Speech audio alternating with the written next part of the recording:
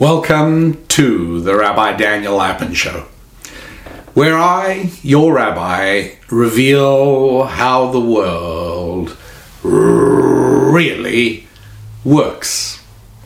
This is a service I provide for happy warriors all around the world, because happy warriors are those who take joy in confronting the challenges of life, meeting them head on, doing what they need to do when they need to do it, and becoming well-rounded personalities, developing at the same time their families, their finances, their faith, their friendships, and their physical fitness. So it is a great honor for me to serve the community of happy warriors through this podcast. Thank you for being part of the show, and thank you all for spreading the word so effectively, because the growth of the show is a source of pride and pleasure to both me and to my wife, Susan Lapin. So onwards with today's show, which is a difficult one, by the way. If you sensed perhaps a small reluctance on my part to dive into the material, well, I may have to plead guilty to that, because it's not an easy one. What I'm speaking about is why are so many psychologists and psychiatrists Jewish? Now, this isn't the same as saying, oh, why is it that so many women's nail salons are operated by Vietnamese ladies? The answer to that one is simple. There was a period in which there was a large immigration to the United States from Vietnam, and there weren't a lot of the nail salon area wasn't saturated. It didn't require oppressive government regulations and licensing to get into that business, and so it made perfect sense. 100 years ago, women's nail salons were not run by Vietnamese ladies. In 50 years' time, I very much doubt they will be again, because all the daughters of those Vietnamese ladies are at Stanford and at Berkeley and at Harvard and at Yale, and they're not going to be going into the nail business. But for a period of time, they did. But when I ask about psychiatry and psychology, I'm going back to the beginning of the field and into the 19th century. And I'm speaking not only about the United States, but I'm speaking about Vienna, Austria, before World War II. I'm speaking about Europe after World War II. Talk about psychologists or psychiatrists, and they are disproportionately Jewish. As you can imagine, this is not an easy topic for me to talk about. But obviously, I believe that my job is to tell you the truth much more than it is my job to massage you with warm butter and to make you feel good, and for that matter, to make myself feel good. When I deal with a subject on the podcast, it's usually something that has been something I've been working on, something I've been grappling with for a long time, and eventually it gets to the point where I'm ready to talk about it to you, the happy warrior, even though I may not be prepared yet to publish written material on it, but that's coming very soon as well. So why is this an important topic? Well, because a lot of side things are associated with it. For instance, when I started researching the literature on this topic, and I'm not the only person, obviously, to have noticed that Jews are very overrepresented in the fields of psychology and psychiatry, and that's not true in many other fields. I mean, there are medical specialties, many medical specialties which Jews are not heavily represented in. Sports medicine for one, but there are plenty others. And there are also many fields and many activities. So it's not as if Jews are evenly and randomly distributed throughout the activities and careers and professions that people select. No. Psychiatry and psychology are heavily populated with people of Jewish ancestry. So that's, I thought, worth looking at. And also because it opens the door to a very important point. It's a point that I think most Jewish listeners to this show are somewhat familiar with, but I don't think many other people are familiar with. Based on the questions I get quite often, it seems clear to me that for a lot of people, what I'm about to say is largely unknown. What I'm about to say is that being Jewish is not any indicator of your religious proclivities. It should be, but it isn't. What do I mean by that? I mean that for many people, it's more tribalistic. You see, if somebody says they are a Christian, then that means that at a certain point in time, that person accepted a personal relationship with Jesus. That's what it means. But if somebody says they're Jewish, most times what they mean is they were born Jewish. If somebody says they're a Christian, what you do not expect to hear from their mouths in the next moment are, and I'm also an atheist. You don't expect to hear that. But with many people who are Jewish, those people will also tell you that they're an atheist. Sigmund Freud wrote in a letter to a Swiss friend of his by the name of Oscar Pfister, who is a psychologist in Zurich.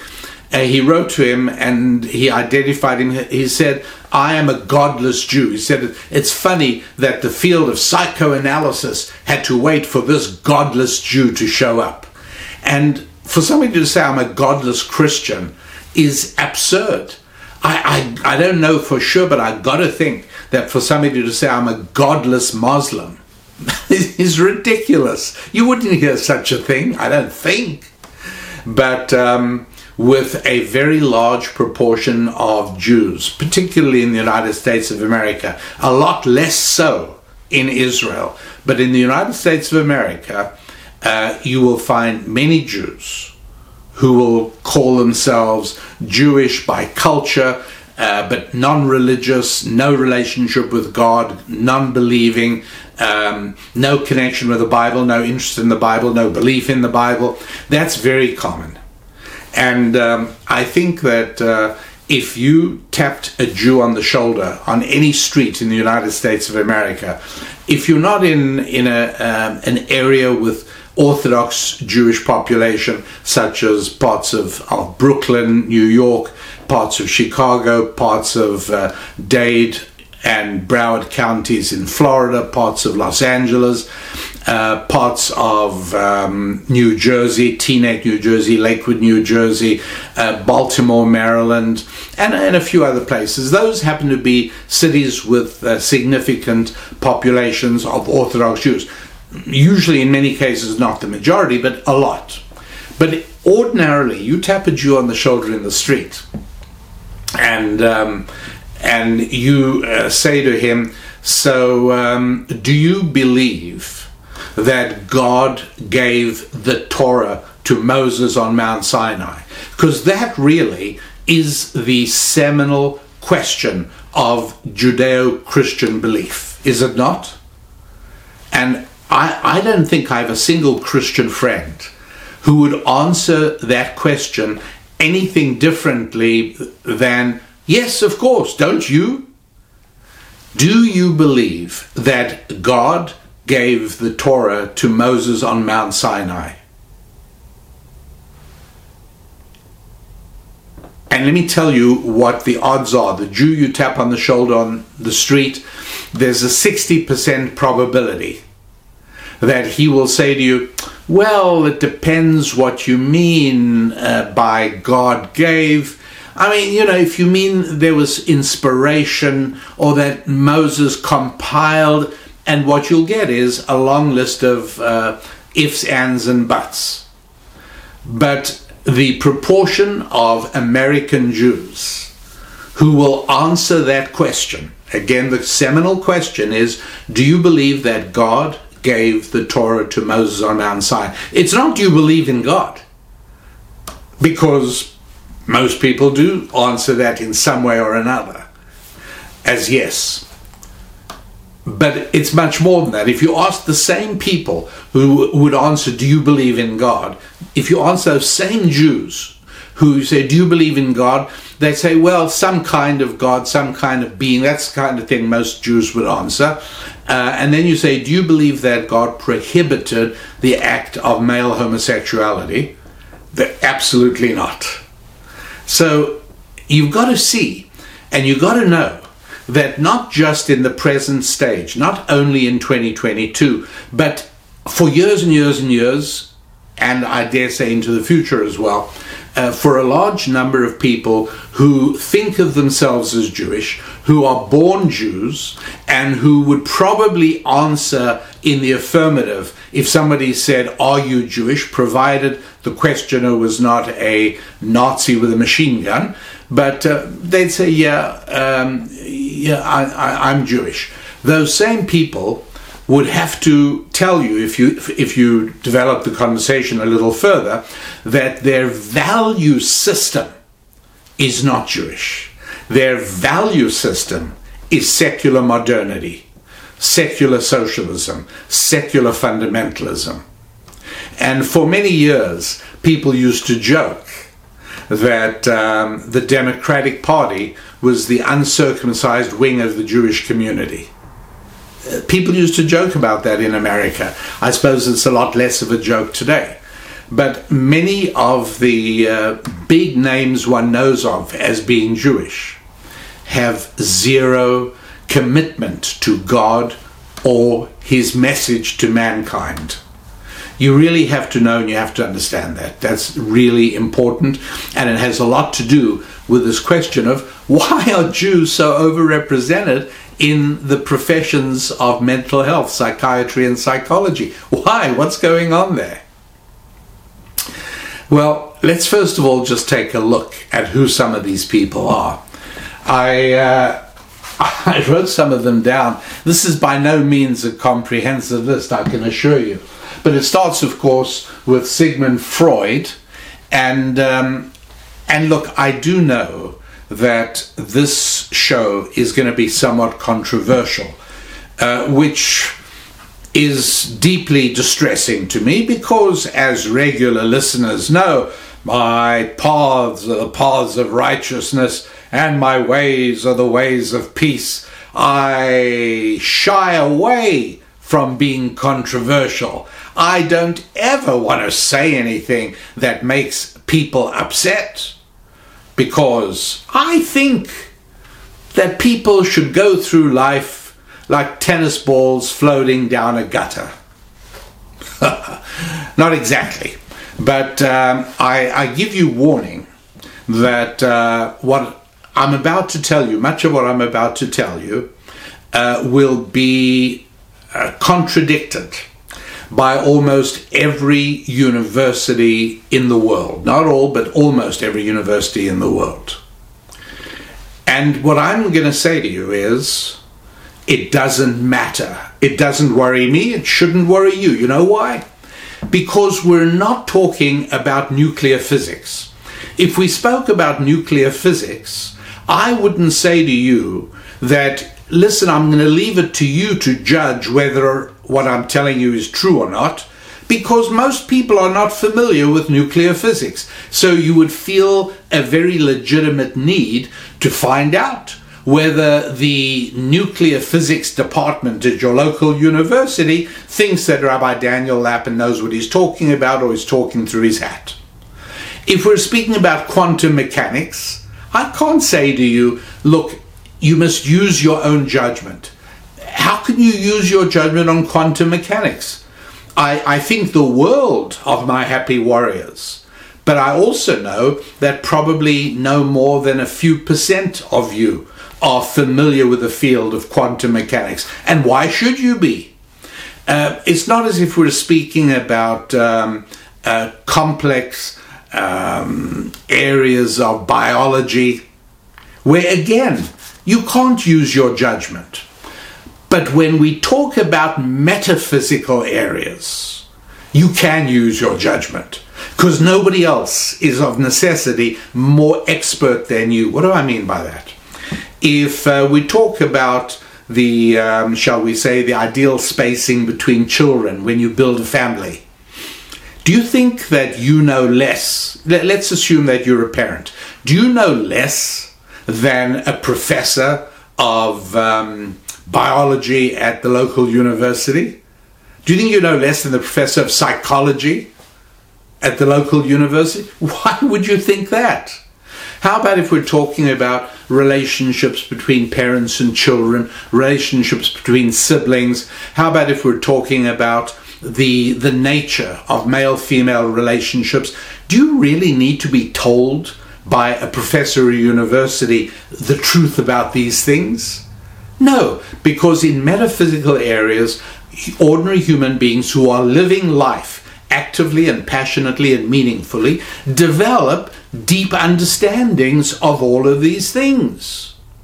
You know, William Shakespeare, again, not everybody reads William Shakespeare, and I didn't get him until I was into my 30s. He made no sense to me at all. And then somebody helped me. But now I look, William Shakespeare didn't go to university. William Shakespeare did not have the benefit of modern science in any way whatsoever. For heaven's sake, he lived in the 16th century. What do you want?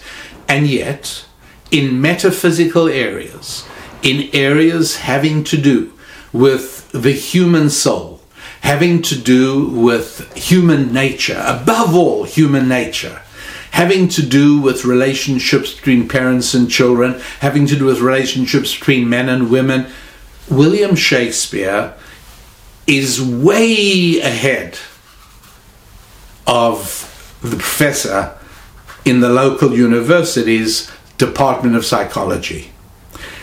He's much closer to where you are. As a happy warrior living life in real terms, you know about these things. You have a sense of human nature. You're honest. You recognize your weaknesses. You don't need confirmation from anybody outside. Unlike, if we were speaking about, let's talk about why the formula for gravitational attraction is very similar to the formula for electrostatic attraction, given that the two forces have nothing to do with one another.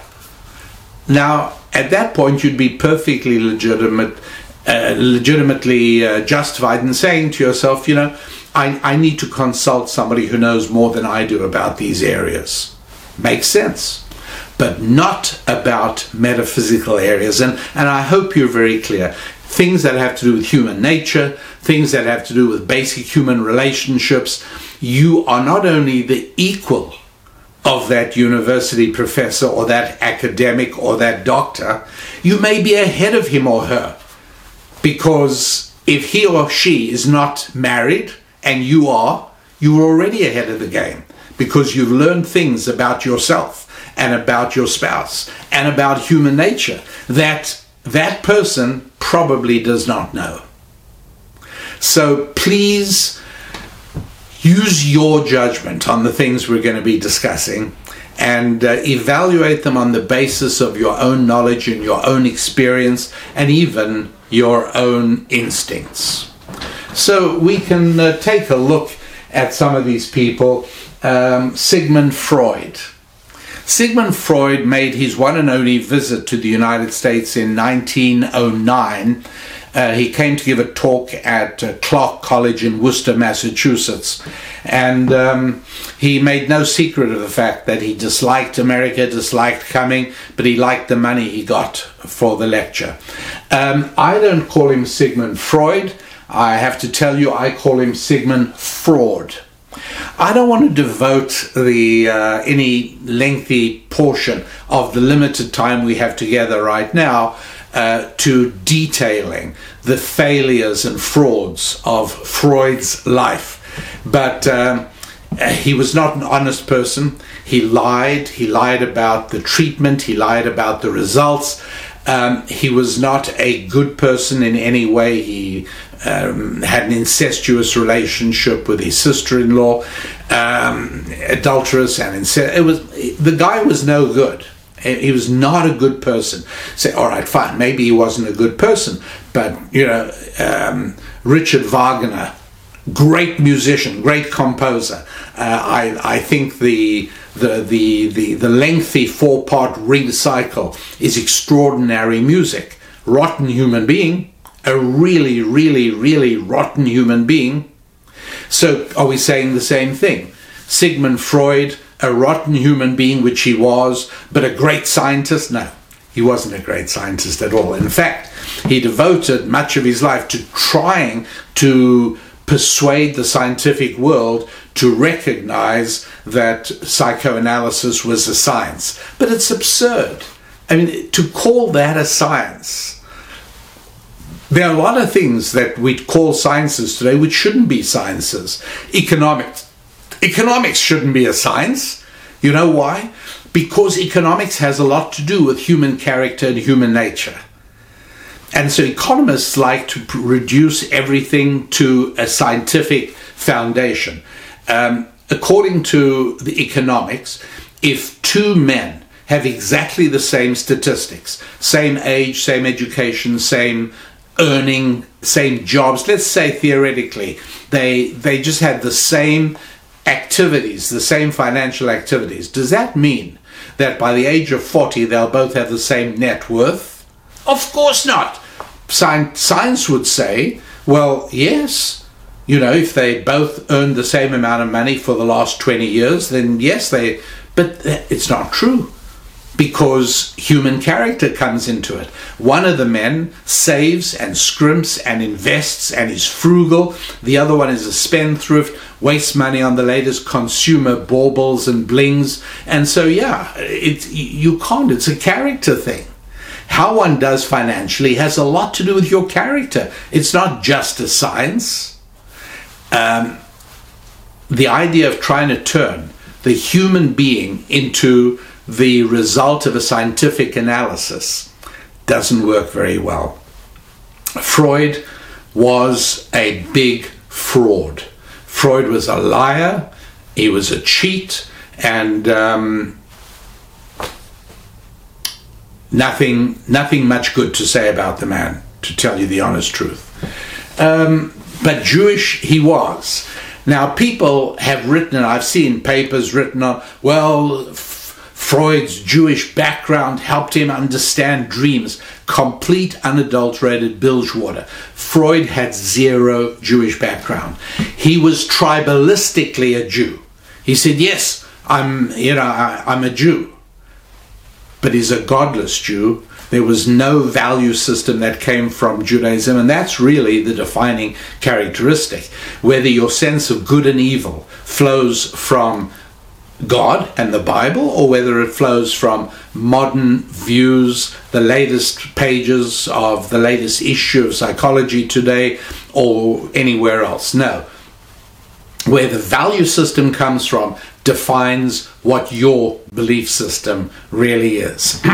So He was, and that, by the way, is going to be central to everything else, because everyone I'm pointing out here is Jewish by tribe, Jewish by ethnic ancestry, but not in any way Jewish by belief or by values. And so Joseph Breuer was a Berlin physician who actually started the whole idea of being able to help people's psychoses and neuroses by talking to them. And Freud latched onto that and ran with it. Max Wertheimer, Kurt Kafka, Kurt Lewin, Kurt Goldstein. Kurt was a fairly common German term, and this is the Psychoanalytic Society of Vienna. A lot of these people were the founding members, and again, everyone here is Jewish. Hans Sachs, Max Eitingen, Alfred Adler, Erik Erikson, may have heard of him. If you haven't heard of him, you've probably heard of Erich Fromm, Otto Rank, Bruno Bettelheim, right? Fairly well-known psychologist. Joseph Jastrow. Now here it gets to be interesting, because Joseph Jastrow was the son of Marcus Jastrow.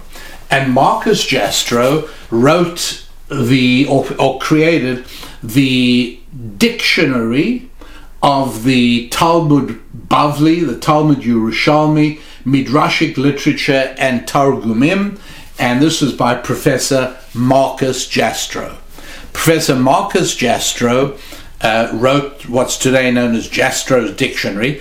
It's almost impossible to study the depths of ancient Jewish wisdom without referring to this. It's more than one volume, by the way. I'm only able to hold one volume at a time, but it's a multi-volume set, and it's Rabbi Marcus Jastrow's Dictionary.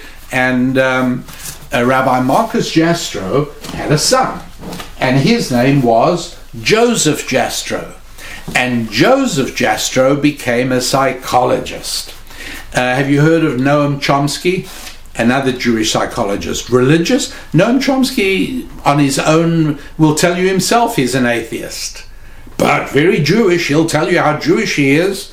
Abraham Maslow, Maslow's order of hierarchies. Solomon Asch, very interesting psychologist, Jewish. Oliver Sacks, the author, psychologist, author, Jewish, and it goes on and on and on. Why? What's going on here? Well, I told you that the story of Joseph Jastrow gives us a little bit of a clue. So let me tell you about that. There was a movie made in 1981. And 1981. It was called The Chosen. And it might make a nice movie. It might interest you. If any of what we're talking about rings with you, then you might want to see The Chosen. It's based on a novel by Chaim Potok, a Canadian novelist.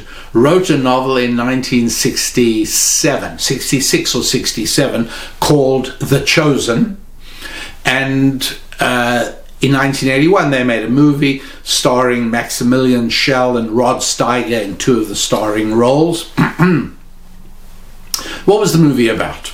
Oh, by the way, rather read the novel than watch the movie if you have a choice. The novel called The Chosen by Chaim Potok, P-O-T-O-K. And here's the story in a nutshell. Two young teenagers in Brooklyn in about 1944, towards the end, close to the end of World War II. One of them is part of they are both observant, they are both Orthodox, they are both God-fearing boys from God-fearing families, Bible-believing families, excepting Danny is from a Hasidic family. His father wears a beard, he has side locks, he wears a long black coat, and he's part of he's the rabbi of a Hasidic dynasty in Brooklyn. Reuven is the other boy, and he is also observant, and he's also follows the Torah, but he is more modern, so he dresses ordinarily like any other teenager. And these two boys are being taught Bible as they're going through high school. They're being taught the value system of Judaism, and it was assumed that Danny would take over from his father, the Hasidic Rebbe, and in due course he would become the head of that Hasidic dynasty, whereas Reuven was going to go on into some profession or another. Anyway, it turns out that Danny is an outstanding scholar of Judaism, but all he wants to do is become a psychologist. And as the story goes on, and there's a sequel to the story that Potok wrote called The Promise, the boys are young men now, and sure enough, Danny took off his side locks and didn't wear a beard, retained a relationship with his father, but didn't follow into the Hasidic dynasty, and he becomes a psychologist. Notice that I tell you the story following on how Rabbi Marcus Jastro's son became the psychologist Joseph Jastro. In other words, my friends, you want to know why so many Jews became psychologists and psychiatrists?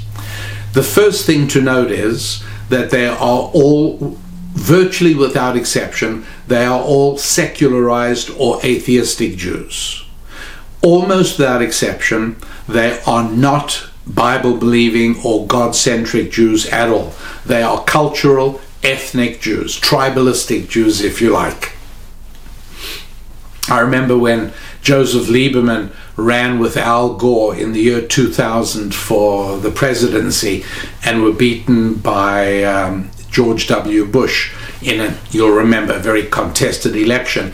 But many Jews were angry at me, but really angry at me, because I publicly announced that I would not only not vote for the Lieberman-Gore ticket, I was going to vote for the George W. Bush ticket. And they were mad. You're a Jew. How can you not vote for Lieberman? He'll be the very first Jewish vice president in all of history. Well, conceding for the moment that that's a good thing, which I don't think it is, the reason I wouldn't vote for him is because I'm not a tribalistic person. Tribalism has never worked. Tribalism is part of the Arab world. Tribalism is part of the African world. These are not places known for being the cradles of civilization. Tribalism is not a good idea. And the notion that I should vote for somebody because he's Jewish is pure tribalism. I vote for somebody not because his skin is the same color as mine, not because his religion or his ancestry is the same as mine. I vote for somebody whose value system is as close to mine as possible. Talking about a very different story. Very different story. And so you've got to understand that all of these and all the others that I didn't have space to list, all these people of Jewish ancestry is the way I put it, who have become famous in the fields of psychology and psychiatry, they are people who have no connection with the God of Abraham, Isaac, and Jacob. I don't know of a better way of putting it. I know that that sounds harsh. I'm not saying they're not nice people. I'm not saying they're not good people. But I am saying they're not good Jews. They are not Jews who have any connection whatsoever with the God of Abraham, Isaac, and Jacob, and with his book at all. Right? That's not what we're talking about. That's a big clue, because here's what's going on. The biggest mystery on the planet is the human being. One little fingernail is more astounding than the biggest factory, the biggest nuclear power station, the biggest particle accelerator. The human being is the miracle of creation. The human being is astounding and inexplicable. And when we want to try and understand the human being, the latest science and technology tells us nothing. Go back 400 years to William Shakespeare, you will learn more about human nature than you will learn from the latest papers being published at your local university. If you want to know about human nature, look backwards. Ultimately, look here for the source. Now, what do we do about problems in human nature? Problems of the physical being, of the physical part of a human being, why that we understand. That's medicine, that's real medicine. That's right. I'm questioning whether these men practice real medicine. I don't think they do. They're practicing psychiatry and psychology, which are attempts to come up with a secular, God-free approach to understanding human nature. That's what it's about. And that's why in The Chosen, Chaim Potok has the son of the Hasidic Rebbe basically turning his back on the Hasidic dynasty and becoming a psychologist. Happy Warriors, if somebody has no connection with God, desires no connection with God, and wants to help people at the deepest human level, then you become a psychologist or a psychiatrist. Let me put it this way. A psychologist or a psychiatrist is a secular rabbi. It's an attempt, it's somebody trying to probe the secrets of the human soul without God. That's all it is. And as such, it is completely doomed. You know why it's doomed? I'll give you 3 seconds to answer it yourself. Why is the attempt to find a secular solution to the human being doomed? 1, 2, 3. Because we human beings are made up of 2 parts. There are 2 sides to us, the physical and the spiritual. And there is no way to say that either the physical or the spiritual is more important. We need both parts in order to function properly. As a matter of fact, the spiritual part often seems more important than the physical. What do I mean by that? Spiritual means something that cannot be measured in a laboratory. That's what spiritual means. Please don't confuse spiritual with holy, spiritual with religious, spiritual with godly, spiritual with virtue. No. Spiritual simply means something that cannot be measured in a lab. And if you are hiring somebody to work in your business, my bet is you are much more interested in the spiritual characteristics than the physical. Right? I mean, after all, are you that interested in what they look like? Are you that interested in the gender or the skin color? Or no, unless maybe you're in the swimsuit industry and you're looking to hire a model. I get it. Okay, fine. But other than that, the qualities you want are integrity, not measurable. No lab instrument measures integrity. Resilience, optimism, the ability to keep on going even when you've been knocked down a few times. Those are the things we need. Those are not measurable in a lab. If there was a way to, if you came up with a way to measure them, you'd make $1 million. because there's not a recruiting company in the world that wouldn't want to buy your test. But there is no such thing. There is no test, because there's no lab. These are spiritual characteristics. And so if you want to understand the issues of human integrity, human optimism, human resilience, human resourcefulness, then you turn to this book. You do not turn to the fields of psychology and psychiatry, because these are spiritual, and psychology and psychiatry try and explain the human being with no recourse to spiritual reality whatsoever. This is something that is so important that it is almost impossible for you to succeed, even at the things that you consider at first glance to be very important: your physical health, your family relationships, your finances. Even those three important things, you will never be able to be truly successful at them if you don't have an understanding of the spiritual dimension too. That's what's, I mean, you've heard of things like placebos, right? Where the human body reacts to sugar tablets as if they were medication, provided that you believed that they were medication. It's the placebo effect. Very, very worrying to this crowd, because it shouldn't happen.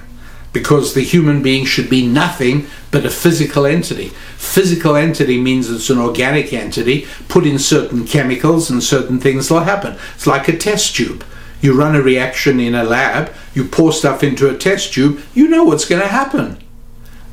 But a human being, you never know what's going to happen, because we're spiritual, not physical. And in day-to-day interactions, I mean, there are people who will sometimes injure their own interests because they feel insulted, right? You've come across that. Shakespeare writes about that. You understand it, but that makes no sense to this crowd. They can't deal with that idea, because why would anybody do that? And so they try to come up with explanations for that. And the explanations they come up with, I'll explain to you in just a moment. But in order to get a clearer picture of the spiritual and the physical, I want to recommend that if you haven't yet become a Happy Warrior member, you should do so. And you can even take out an annual membership, and you can have a special access membership, which will enable you to get access to huge amounts of material, written, audio, printed, video, that will help explain this. I'll give you an example. You've probably many times heard of the first sentence of the Bible, the first verse of the Bible. In the beginning, God created heaven and earth. Could have just said, in the beginning, God created everything, entirely, the universe. What is heaven and earth? Well, that's the beginning of us being introduced to the idea of heaven and earth, the spiritual and the physical. It starts right there. But these are things that, as a Happy Warrior, you would have access to. And so I want to recommend that you visit the website, rabbidaniellapin.com, and delve into that and look for the Happy Warrior page and become part of our community of Happy Warriors. Because that way, you won't need to hear the basic stuff, because you'll have access to it right there. You won't need to ponder about mysteries that have baffled you for so long, because it's right there. It's all accessible to Happy Warrior members who have become part of our community of people who have special access to all the material. So please go to rabbidaniellapin.com and join us, become part of the Happy Warrior community. And when you do that, you will be able to get a clearer grasp on the spiritual and the physical, because this is very fundamental to understanding yourself, your own motivations, your own urges and desires, all of that. Now, how does this crowd deal with it? Well, the way they deal with it is they speak about the subconscious.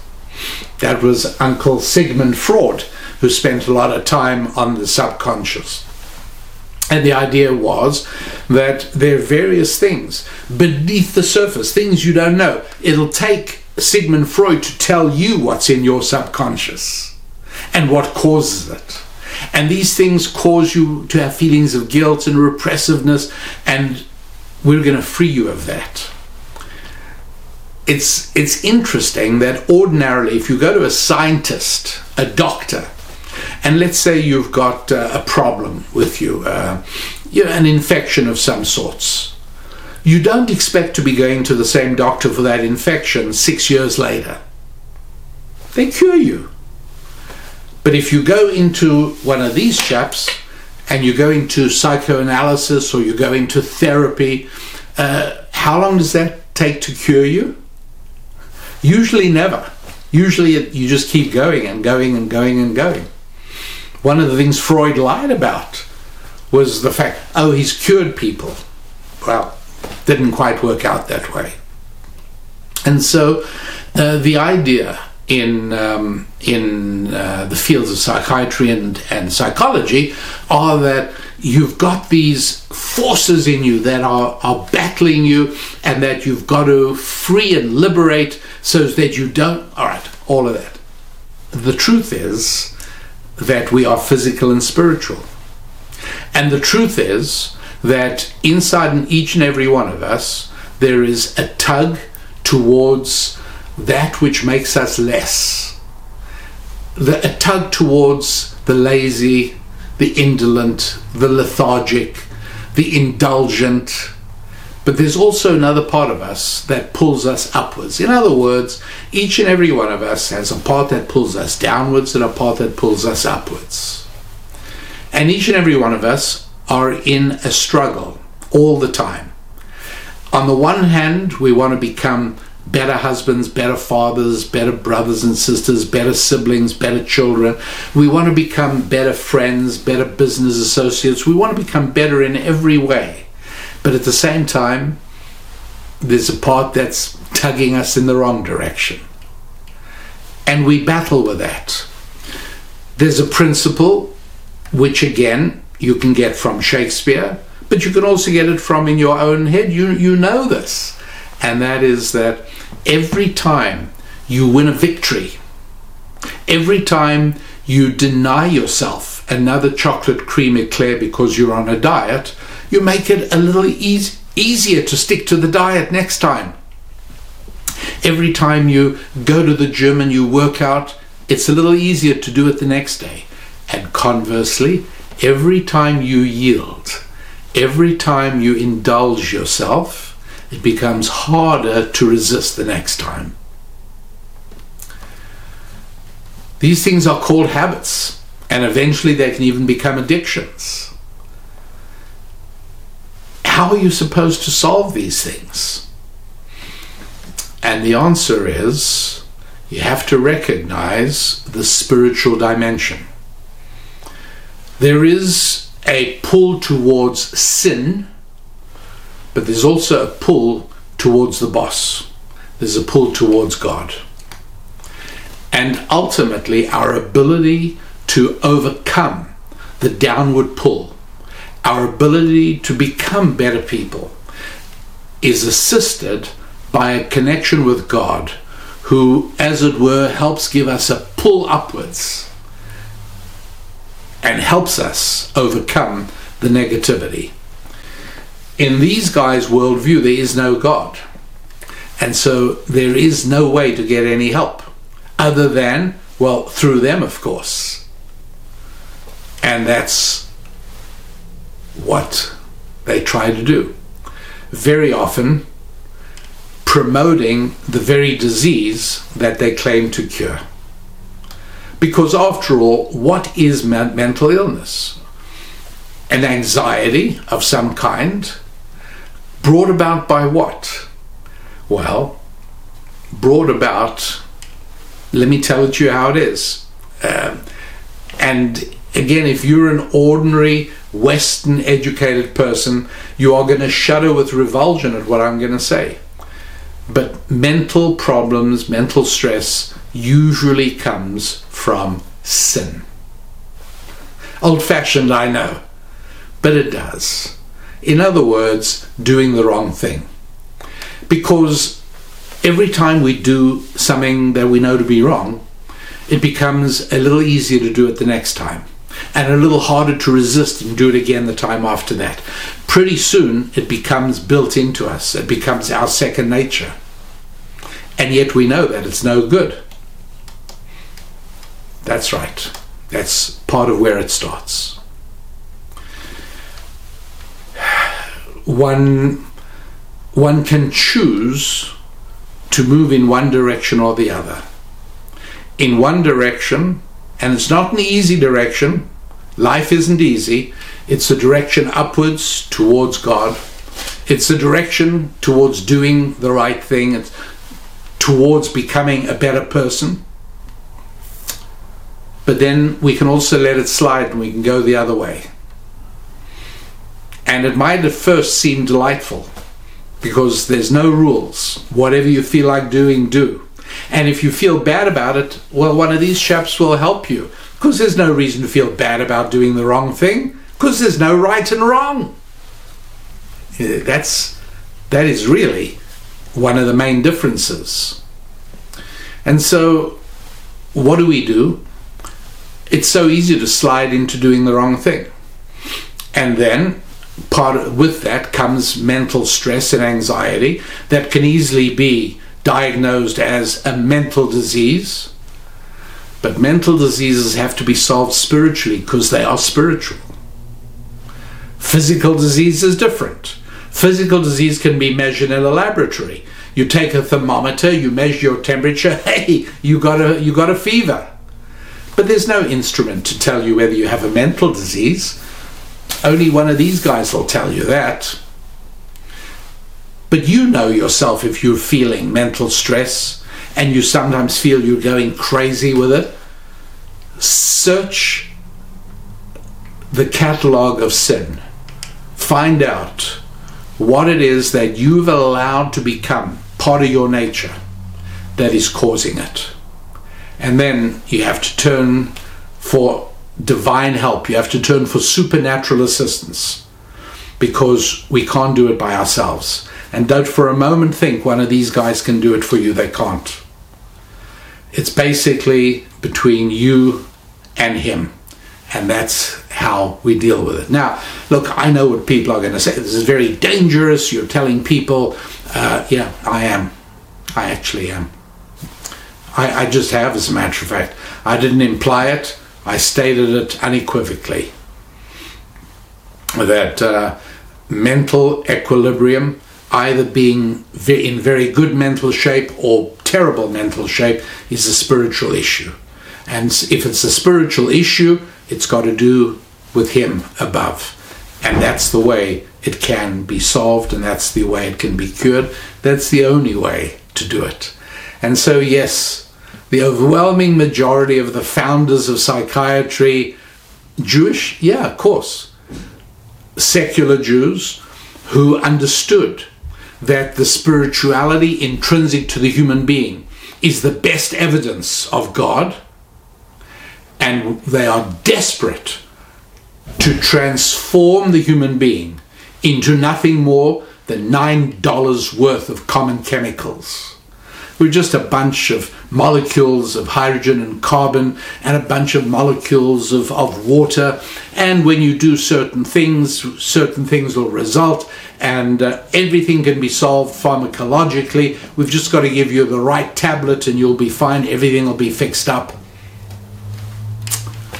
We're not like that. We're spiritual beings. But if you are a Jew and you're a secular Jew, and you want to validate your secular view of the world, one of the best things to do is to become a psychologist or a psychiatrist and try and work at developing a coherent model of the human being that doesn't depend on God and that has no spiritual dimension. And as we say in Jewish, lots of luck. Not going to work. So that, ladies and gentlemen, is what we have for today. Take a look at the website, rabbidaniellapin.com, and join us, become a member of our Happy Warriors community. And until next week, you focus on your 5 F's. Regardless of what's happening in the world politically, regardless of what's happening militarily, regardless of what's happening economically, these are all big, big picture things. But none of them should be able to, in any way, handicap your progress with your family, your finances, your faith, your friendships, and your fitness. Your family, your faith, your finances, your friendships, and your fitness. Until next week, I'm your rabbi, Rabbi Daniel Lapin. God bless.